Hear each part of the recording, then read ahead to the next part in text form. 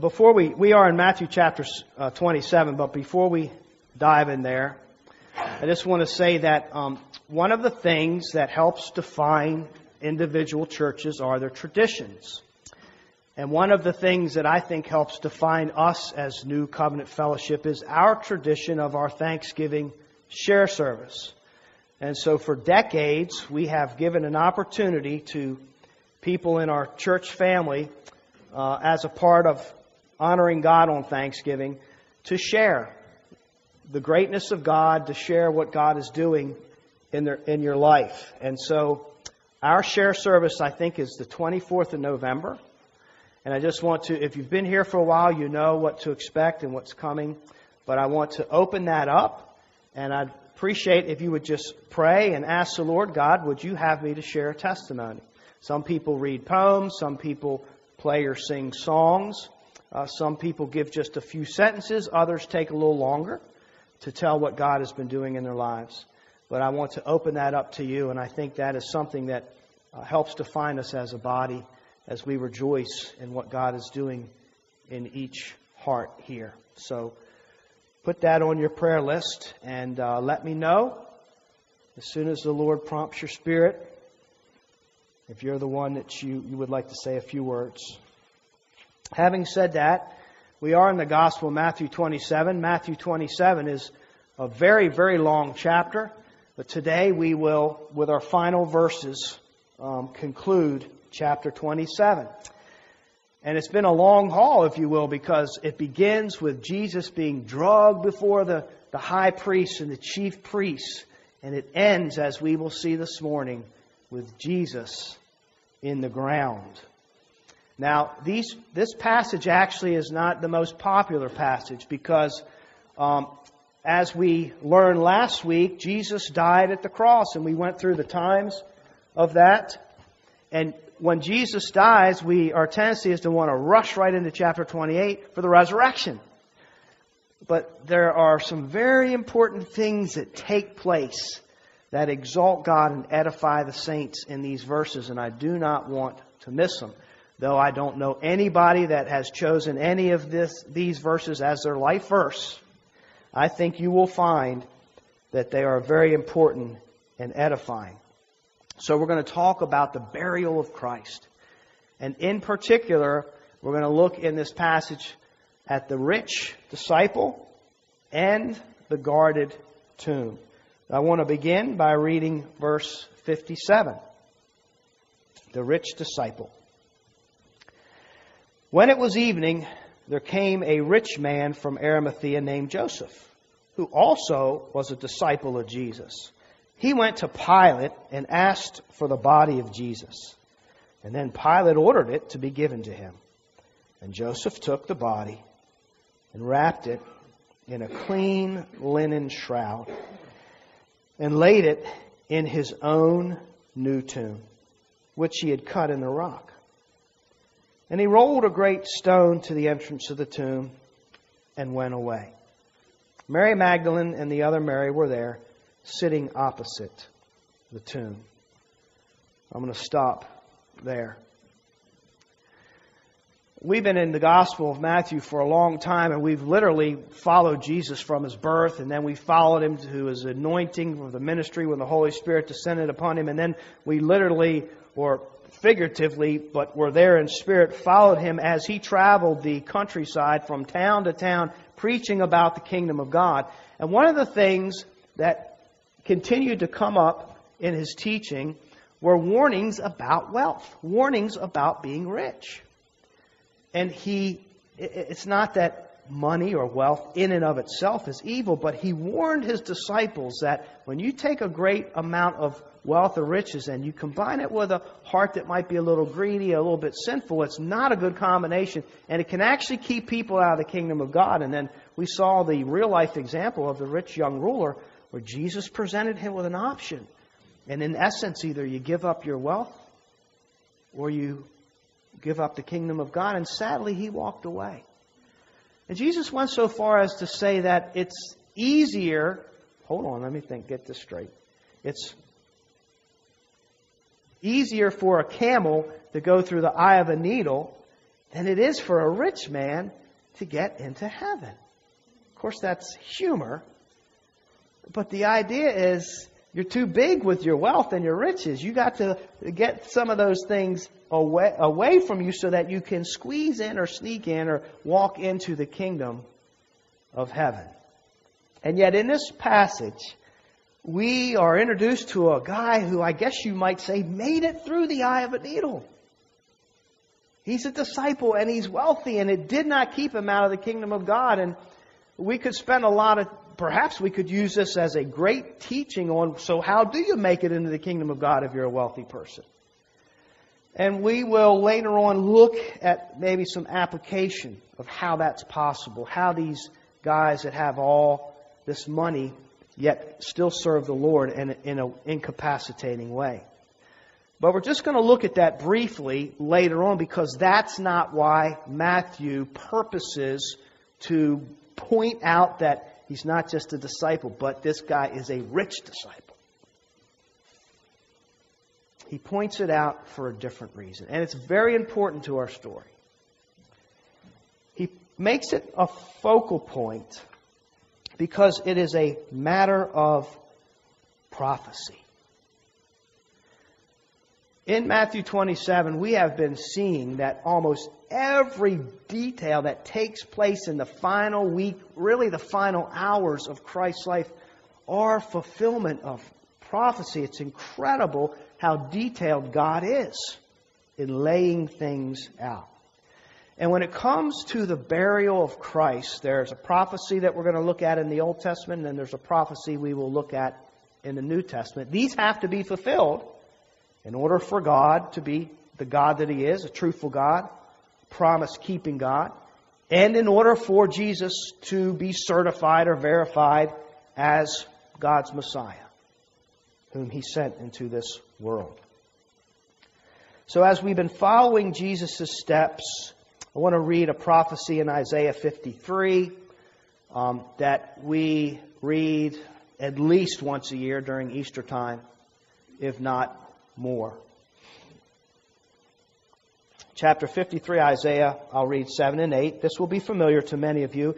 He was oppressed. Of course, this is describing Jesus' crucifixion and suffering. He was oppressed and He was afflicted, yet He opened not His mouth, like a lamb that is led to the slaughter, and like a sheep that before its shears is silent. So He opened not His mouth. And we read where Jesus didn't open His mouth, though He was being unjustly prosecuted. Verse 8, by oppression and the judgment He was taken away. And as for His generation, who considered that He was cut off out of the land of the living, stricken for the transgression of my people. Then we read in verse 9 this.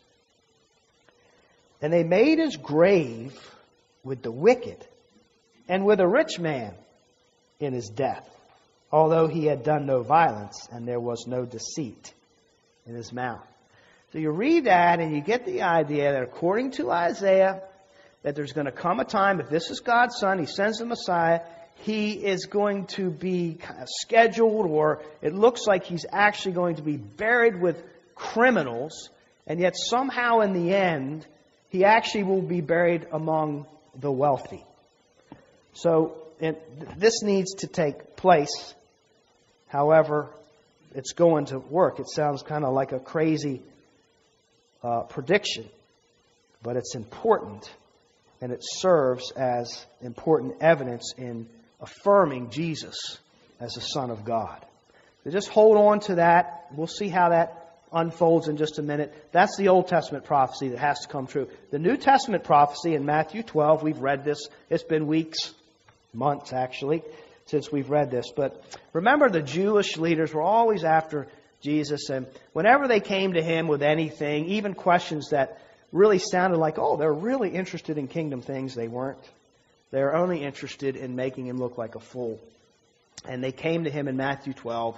He had already performed countless miracles, and they asked for another sign in a way to tempt Him, in a way to trick Him. But in His response, Jesus makes a prediction about His death. So in chapter 12, verse 39, He answered them, "An evil and adulterous generation seeks for a sign, but no sign will be given to it except the sign of the prophet Jonah.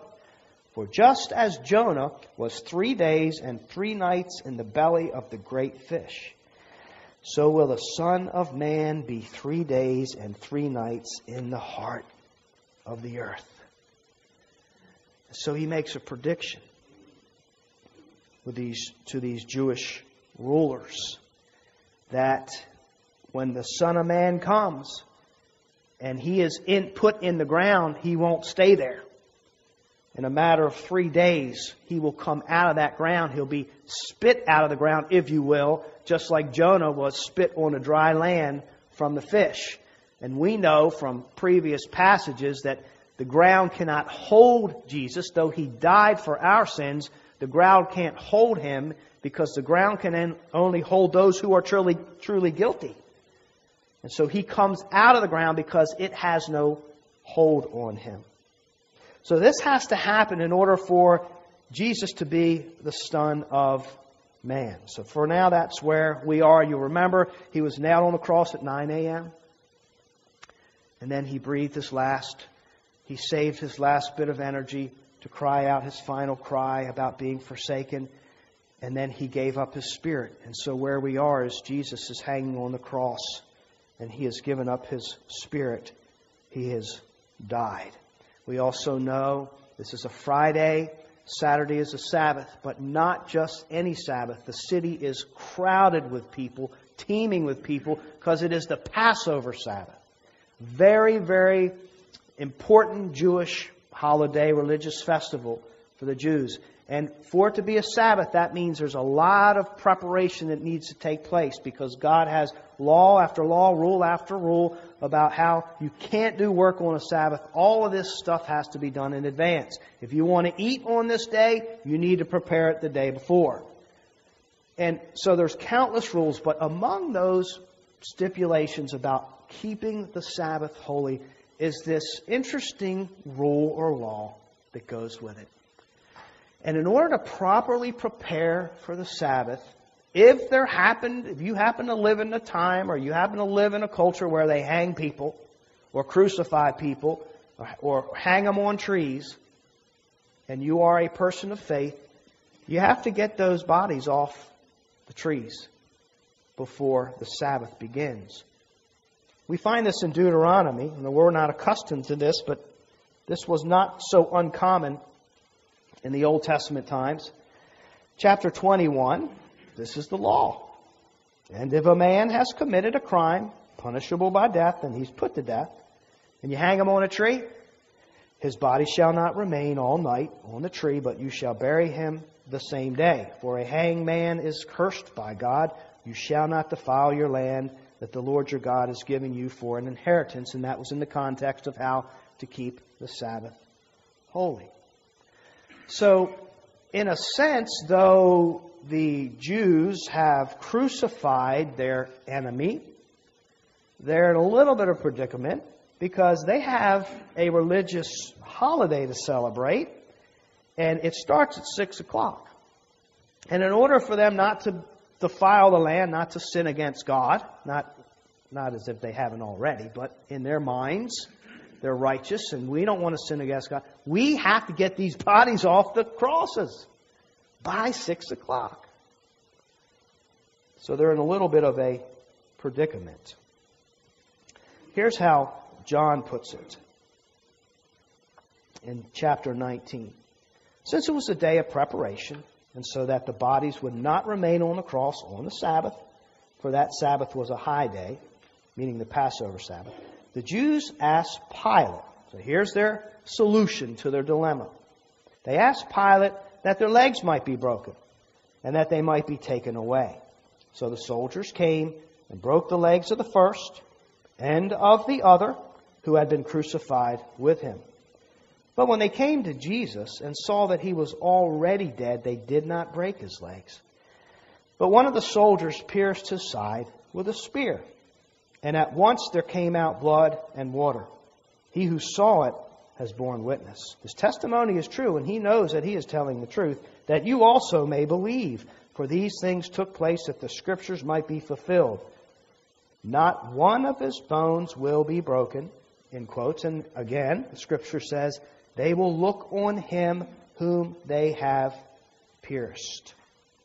So it sounds like an unusual request. They're already suffering. But we need to speed things up. Because we take God serious. And we can't have these guys, these criminals, on this tree. So the custom was to break their legs. And you know that he was nailed through his feet and through his hands, which brings the body weight onto his lungs and his diaphragm. And I don't know if you've ever hung even just from a pull-up bar or something like that. It does cause your body to bear down your lungs, and after a while it's hard to breathe. So they're being tortured not only from the pain of the piercings, but what they would do is use their legs to lift themselves up just to trade off some of the pain. Lift themselves up just enough to get some weight off so they can take a breath. Now what this process would do is, of course, if they break the bones, then there's nothing there to enable them to lift up and to continue with their labored breathing. And so the Romans would break their legs. They had wooden mallets, as if the crucifixion wasn't brutal enough. They had wooden mallets. And so in our text, in essence, one of the Roman soldiers, whoever he was, takes the wooden mallet. He goes up to one of the thieves on one side of Christ, and he crushes the bones in his legs. And then he walks over to the other criminal on the cross, and he takes that wooden mallet and he crushes and pulverizes the bones in his legs so they can no longer lift up. But then when he comes to Jesus, he doesn't do this. He thinks to himself, wait a minute, I can't do this. There's a prophecy written about this. Not at all. He's a Roman. He doesn't know about the prophecies written in this. He does not do it because there's no need. Jesus actually died quickly on the cross. Other guys were still going. After this, they would do what they called the final death blow, where they would take the spear and they would stab it into the side and the heart of the criminal just to make sure they're dead. Why didn't they just do that in the first place? Because it's about torture. It's all about showing your enemies this is what happens to you when you cross us. Absolutely brutal. So for good measure, now this they do, pierce Jesus' side. This is incredible, I think. Because what we want to note in all of these stories as we piece together the Gospels is that this is life as they know it. In other words, all the individual people in this story, they're just going about their day like they would any other day. So you have the Jews, well, they're on a mission. We got to get these guys off the cross. Of course, we got to worship God tomorrow with clean hands and a clean heart. We can't have people hanging on a tree according to the Word of God. So they are making whatever efforts they need to go and live their life the way they think it needs to be. Of course, the Roman soldiers, that's their lives. Okay, you tell me to break the legs on these guys, I break the legs on these guys. Where's the mallet? If the boss tells me to do this, I do it. I'm just taking orders. That's their life. It's the decisions they make. They weigh through. Of course, you got Pilate. He's the great politician, and he's presented with a dilemma.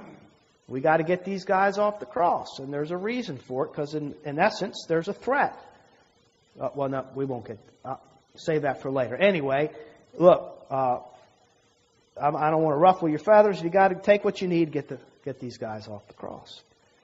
So people are making the decisions they need to make.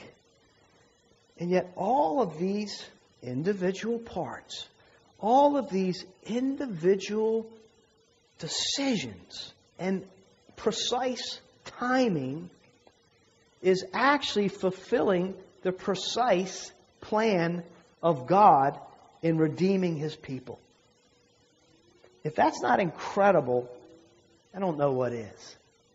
In other words, you have people on earth here living their lives, making decisions, doing things that their hearts are telling them to do, fulfilling their intentions, and in fulfilling the intentions of their hearts, they are literally fulfilling the very precise plan of God, because God is a sovereign God and He rules over all things. So that's how this is playing out. Psalm 34:20. He keeps all His bones, not one of them is broken. It was not standard to keep their legs whole. So as the Roman soldiers come, they make this decision. I mean, they could have done it. Why not? It's extra measure, right? They pierced Him for extra measure. He's already dead. They did not usher a single blow. There was not a single bone broken. And then Zechariah 12:10 is the scripture about when they look on me, on Him whom they have pierced. That's a prophetic scripture describing what will happen to God's Son, the Messiah, when He sends them. So in going about their day, they are literally certifying, verifying that this is no one else, none other but the Son of God. As they do what they intend to do, God is doing what He has intended to do from eternity past. Psalm 24 opens with this verse. The earth is the Lord's and all that is in it. All that is in the earth is God's. All that is happening is under the mysterious sovereign rule of God. Now that's incredible to me. That's incredible that mankind can make decisions and do things according to his ability to do it, and yet it line up with what God has already determined would take place. That's why God, of course, can prophesy things. Because not only does He know, but His sovereign power enables and makes things happen. The irony. And yet here I am reminded that it was the Jewish leaders' intent to put Him to death, slaughtering Him. And we have this picture of the Lord of the Sabbath being slaughtered to prepare for the Sabbath. The other thing that is happening here, which I think is absolutely incredible, is that's like the more evil man gets, and we've been looking at how low man can stoop in chapter 27. I mean, even his friends, even Peter, I don't know him. What are you talking about? Just evil gets people at their weaknesses, always crouching at the door, and it got in. Pilate, the Jews, Judas, Peter. And yet, as evil as things seem to be flowing, the more man sins in this picture, the closer he is to his own redemption. Because by God's plan, Christ has to be put to death. So not only do you have the sovereignty of God over this, but you have man being as evil as he can be in some senses. And yet it's like no matter what they throw and how much Jesus suffers and how terrible it is, that's the very thing that needs to happen to actually redeem Him from the evil that He is practicing. It's incredible what we're reading about here. See, you can't beat God. You can't defeat God. You can mock Him in human form. You can pierce Him. You can hurt Him. You can grieve Him. But you can't beat Him. Because no matter what humanity does, good or evil, it fits into the redemptive plan of God to bring Him glory. I mean, what kind of God yields that power? That's creepy to me. That whether you're on His side or against Him, that whatever you do in the end will bring Him glory. Now, if we're against Him, He brings Himself glory by executing His holy wrath on us, which is a good, righteous thing to do because we deserve it. So you see, whether you're for Him or against Him, you cannot beat God. No matter how we rebel against God, we only beat ourselves. We only hurt ourselves. Because in the end, God always gets the victory. And in the end, God always gets the glory. And heaven is a place that is filled with nothing but the glory of God. So in order to keep track with this prophecy, you're thinking, okay, whatever happened with what you started out with, what about the burial in this rich guy? Well, in order to fulfill it, what we have to do is create a scene where Jesus looks like He's going to be buried with criminals, but in the end He's buried with the rich. So what happens here when you have criminals on the cross, the bodies need to be disposed of. You don't leave them up there forever. And so the standard procedure for the Romans or the Jews was that you take them off the cross, the tree, whatever, and if you have means to take care of them, you take care of them. If you don't, you throw them in a pit that you've dug, or perhaps you take them to Gehenna, the trash pile that's always burning. Any trash in the city always goes there, so it's a constant flame. Maybe they are thrown in there and incinerated because they have to be reckoned with. Otherwise, you got scavengers, you got just gross things. Well, here's Jesus. Now His disciples have scattered. He has the women there that always hang with Him, no matter what. They're always with Him, but they don't have the means to take care of His body properly. And most of His disciples aren't even from the city. If they did have a place to bury Him, it would be too far away. I mean, we're racing the clock here in order for this prophecy to take place. Enter the scene, this rich guy named Joseph. Verse 57. There came a rich man from Arimathea named Joseph, who was also a disciple. So he's not just a disciple, he's rich. He's not just rich, he's a disciple. He's not just a rich disciple, he is a leader. He is a member of the Sanhedrin. He was present when all of this injustice was going on against Jesus when He's being falsely accused. And everybody's rallying against Him. Joseph is there. As a member of the ruling class, he's a wealthy guy, but he's a smart guy. When he speaks, people listen, because that's how you get there. So he's very well respected. Respected member of the council. And verse 43 says, he was also looking for the kingdom of God. And he took courage and he went to Pilate and he asked for the body of Jesus. So not only is he smart, wealthy, powerful, and respected, but he also is seeking the kingdom of God. You know, when you seek, even though he is with snakes, surrounded by snakes, when you seek the kingdom of God, you find it. That's what Scripture tells us. And that's what his heart wanted. He was seeking it and he found it in Christ. And now he takes courage. Luke 23:50. Now there was a man named Joseph. Here's how Luke puts it. From the Jewish town of Arimathea, he was a member of the council. Good and righteous man who had not consented to their decision and action. And he was looking for the kingdom of God. This man went to Pilate and asked for the body of Christ. So he's good. He's righteous. He was not in agreement with this sentence. I don't know how many of them stood by his side. He may have been by himself. But he would have no part with it.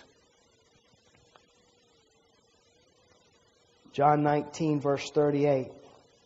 After these things, Joseph of Arimathea, who was a disciple of Jesus, but secretly, for fear of the Jews, asked Pilate that he might take away the body of Jesus. And Pilate gave him permission. So he's not just a disciple, but he's a secret disciple. I think the reasons are probably obvious, because when you are one among your enemies, or one among many, you're in a very risky situation. And in that culture, in that way, if he would have been found out that he was a follower of Christ, everything that he was and owned was at risk. If he possibly could have been put to death, if at the very least ostracized. No, he wouldn't be wealthy anymore because nobody would want to do business with him. His family would be at risk and their well-being, his well-being. So everything here is put up for grabs. Now he's a secret disciple when all this is taking place. But now that Jesus is dead, he comes out. He takes courage and he comes out. I guess he gets to the point where he thinks to himself, I may be found out and I may not, but I have to give Jesus, my Lord, a proper burial. That's on me. That's what he's feeling. That's what he's thinking. So the fear has dissipated. That's maybe a good time to double back and think, how do we apply this idea that a rich man can actually make it through the eye of the needle? How is that possible? Well, I think we get a little glimpse perhaps in this passage. What did he do with his wealth? Where was his heart? His heart was for God first and foremost. And his wealth and his resources were just used as a means to bring God glory, as a means to worship Him, as a means to care for Him. So when it was time to give them up, he gave them up. You think about, this was his own personal grave. Now, thought had gone into this. It was hewn out of the rock. And to give Jesus this kind of burial, it is costly because there are spices involved. But Jesus comes before His own well-being. And so His great resources are not keeping Him away from God. They are being used as a means to worship God. And they're put at His disposal. So if you ever wanted to wonder, well, is it possible for the rich to make it into heaven? Absolutely it is. So here you have this guy, this leader, well-respected, upper-class guy. And he's the one with the tender heart to care for this body, this beaten, bloodied body. And so he goes and he removes him from the cross. And he has with him what you need to give this man a proper burial. He has the expensive spices. He has the linens. He will do the work himself. So it takes great courage. Isn't it interesting? God always has His man. And here we are racing the clock. How will this prophecy be fulfilled? God always has His man. And so Joseph takes him. He prepares him for the burial. He has some help, by the way. We don't learn that in this gospel. We learn it a little later in other gospels. There's another guy who's also of the ruling class, kind of like Joseph. And he's been thinking about this too, and he was also a secret follower. Perhaps, I think it's John 3 that he is introduced. And he's the one that wanted to question Jesus about, well, how you get born again? You climb back. How can you be born again from your mom? You know, that's a one-time thing. And that's, of course, Nicodemus. So these two wealthy guys with tender hearts that have secretly been following the Lord, now they come out in the open. And they pull their resources together. So here comes Nicodemus with about 75-pound sack of salt and spices to preserve this. They didn't embalm. The Jews didn't embalm like the Egyptians, but they cared for the bodies, and they put spices so that, of course, the odors wouldn't overtake people. Here's how John puts it in chapter 19. After these things, Joseph, who was a disciple of Jesus, but secretly for fear of the Jews, asked Pilate that he might take away the body of Christ. Pilate gave him permission. So he came and he took away his body, Nicodemus also, who earlier had come to Jesus by night. They came bringing a mixture of myrrh and aloes, about 75 pounds in weight. So they took the body of Jesus and bound it in linen cloths with the spices, as it is the burial custom of the Jews. Now in the place where he was crucified there was a garden, and in the garden a new tomb in which no one had yet been laid. So because of the Jewish day of preparation, since the tomb was close at hand, they laid Jesus there. Racing the clock. You don't even have time to bring him far. It just so happens, not only does God have a man, but this man has a tomb that is within carrying distance of the place of crucifixion. And so there they are, these two upper-class guys tenderly taking care of him. And they would take the linens and probably start with the hand and work their way up and gently wrap the arm, and then start at the feet and work their way up and wrap the legs. And they had a special shroud for the head. And they lay him in this tomb. And they seal it with a rock. And probably wax. Again, you don't want the stench eventually coming out. So they join teams and collaborate in worshiping God in this way. Matthew 27:60, and they laid it in his own new tomb, which he had cut in the rock. Laid a great stone to the entrance of the tomb and went away. Of course, they closed the tombs off, because otherwise you could have grave robbers. That was a common thing in that day. You'd have scavengers and so forth that would go in there to desecrate the bodies. So there you have the prophecy fulfilled. It looked like with the other criminals, he's just going to be thrown into a pit, or he's going to be thrown into the trash heap, and yet he was given the burial of the rich. Now he lies among the rich. For that to happen, God was moving in hearts. Because as Joseph and Nicodemus are going about their day, and they're seekers of God, they're thinking about God, they're thinking about life, they're seeing what's happening and what has happened to Jesus, there came a point of time where the thought entered their mind, I need to take care of his body.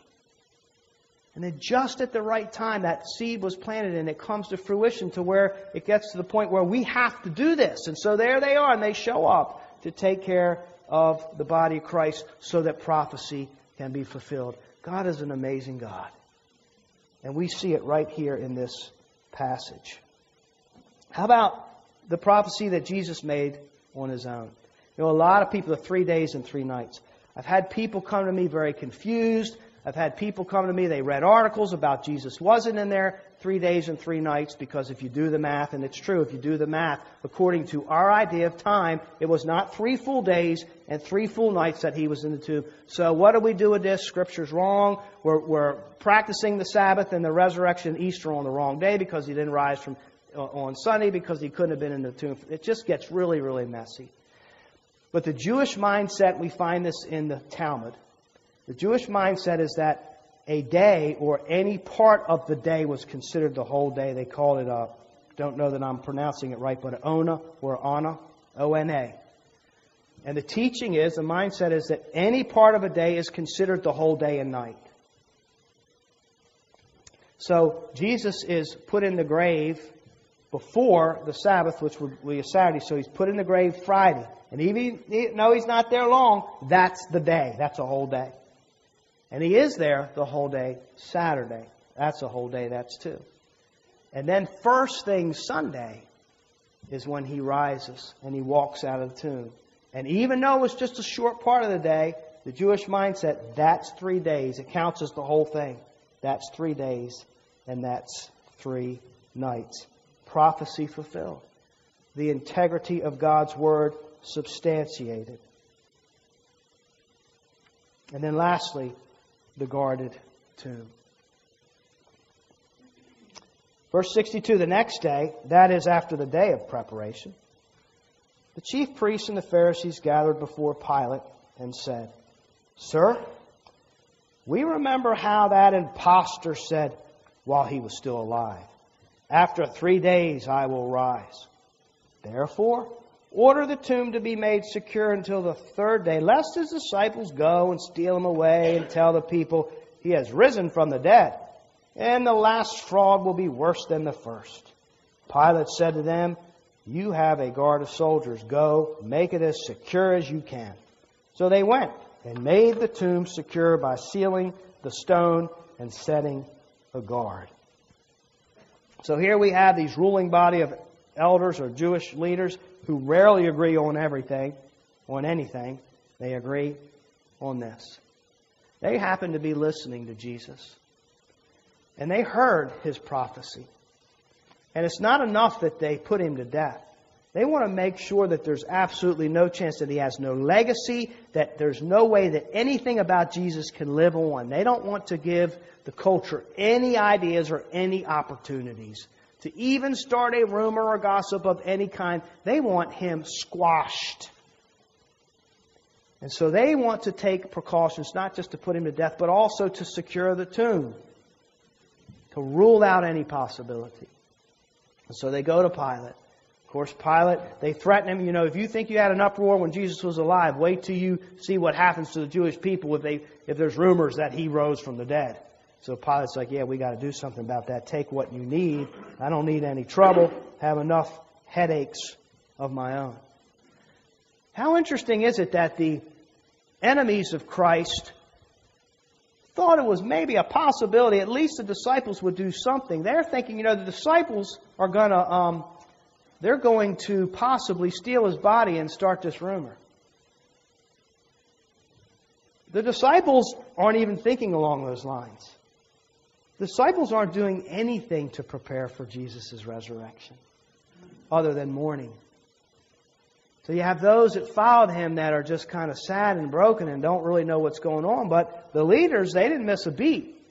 If he says he might come out of that grave, we got to take precautions. Isn't it interesting? So they take precautions. Every precaution they know to make sure there's no way that rumor will break forth. There's no way the body can even be stolen. They seal it with wax, probably put a signet ring on it as proof it hadn't been tampered with, and the big stone. Interestingly enough, that was a great way to absolutely ensure that nobody would come and steal the body. But it backfired. Because they went to such precautions to make sure nobody would steal the body, and yet Jesus walks out of the tomb anyway. Which just shows you the power of God. Like everything was against him. And yet nothing man can do can overcome the plan of God. So now the Jews have to come up. We find in chapter 28, well, now what do we do? The body really is missing. And then they bribe the soldiers to say, actually the disciples did come to steal it. So here's how I want to close this as we think about this powerful passage. We think about the actions and the intent of man, and here we are doing our thing. And yet God is so sovereign that all of the things that man does, it doesn't mean that evil is good. It just means that God uses that to bring himself glory. All of this is going on, and it just drives home the message that Matthew has been teaching us almost in every word. Jesus is king. This is his kingdom. He reigns and rules. So here's what they say in Acts chapter 4, verse 27. For truly in this city there were gathered together against your holy servant, whom you anointed, both Herod and Pontius Pilate, along with the Gentiles and the peoples of Israel, to do whatever your hand and your plan had predestined to take place. Did you catch that? So the preacher here in Acts is saying, you made these plans, you Gentiles and you Jewish leaders, and you put Christ to death by your own volition, by your own daily choice, decision after decision. And yet, that was predestined by the God that you should be bowing before, because that's how powerful He is. Every known power converges to have their way, and yet God gets His way. John MacArthur says God's providence is not some distant doctrine only for theologians. I mean, this is where the rubber meets the road. It's when you can't explain the trouble you're going through that you need to understand the providential power of a sovereign God who takes every bit of the diverse data of the universe and controls it all for your good and for His glory and eternal purpose. Whatever happens in your life, whatever you can't understand, whatever you struggle with, whatever doesn't make sense, whatever trial you may be going through to make it very personal, it all fits. This is a part of it. God is doing it. He is at work. It is for His glory. It's for our good. He is in control. He hasn't abandoned His throne. And our hope and our confidence is in the God who providentially, and if need be miraculously, controls all things to His own intended and eternal purpose. That's why we gather as New Covenant Fellowship. And another thing that defines us is that it's our aim and goal to exalt God and to use passages like this to edify the saints, and to use the power of God and the power of the gospel to evangelize the lost. May God bless the preaching of His word.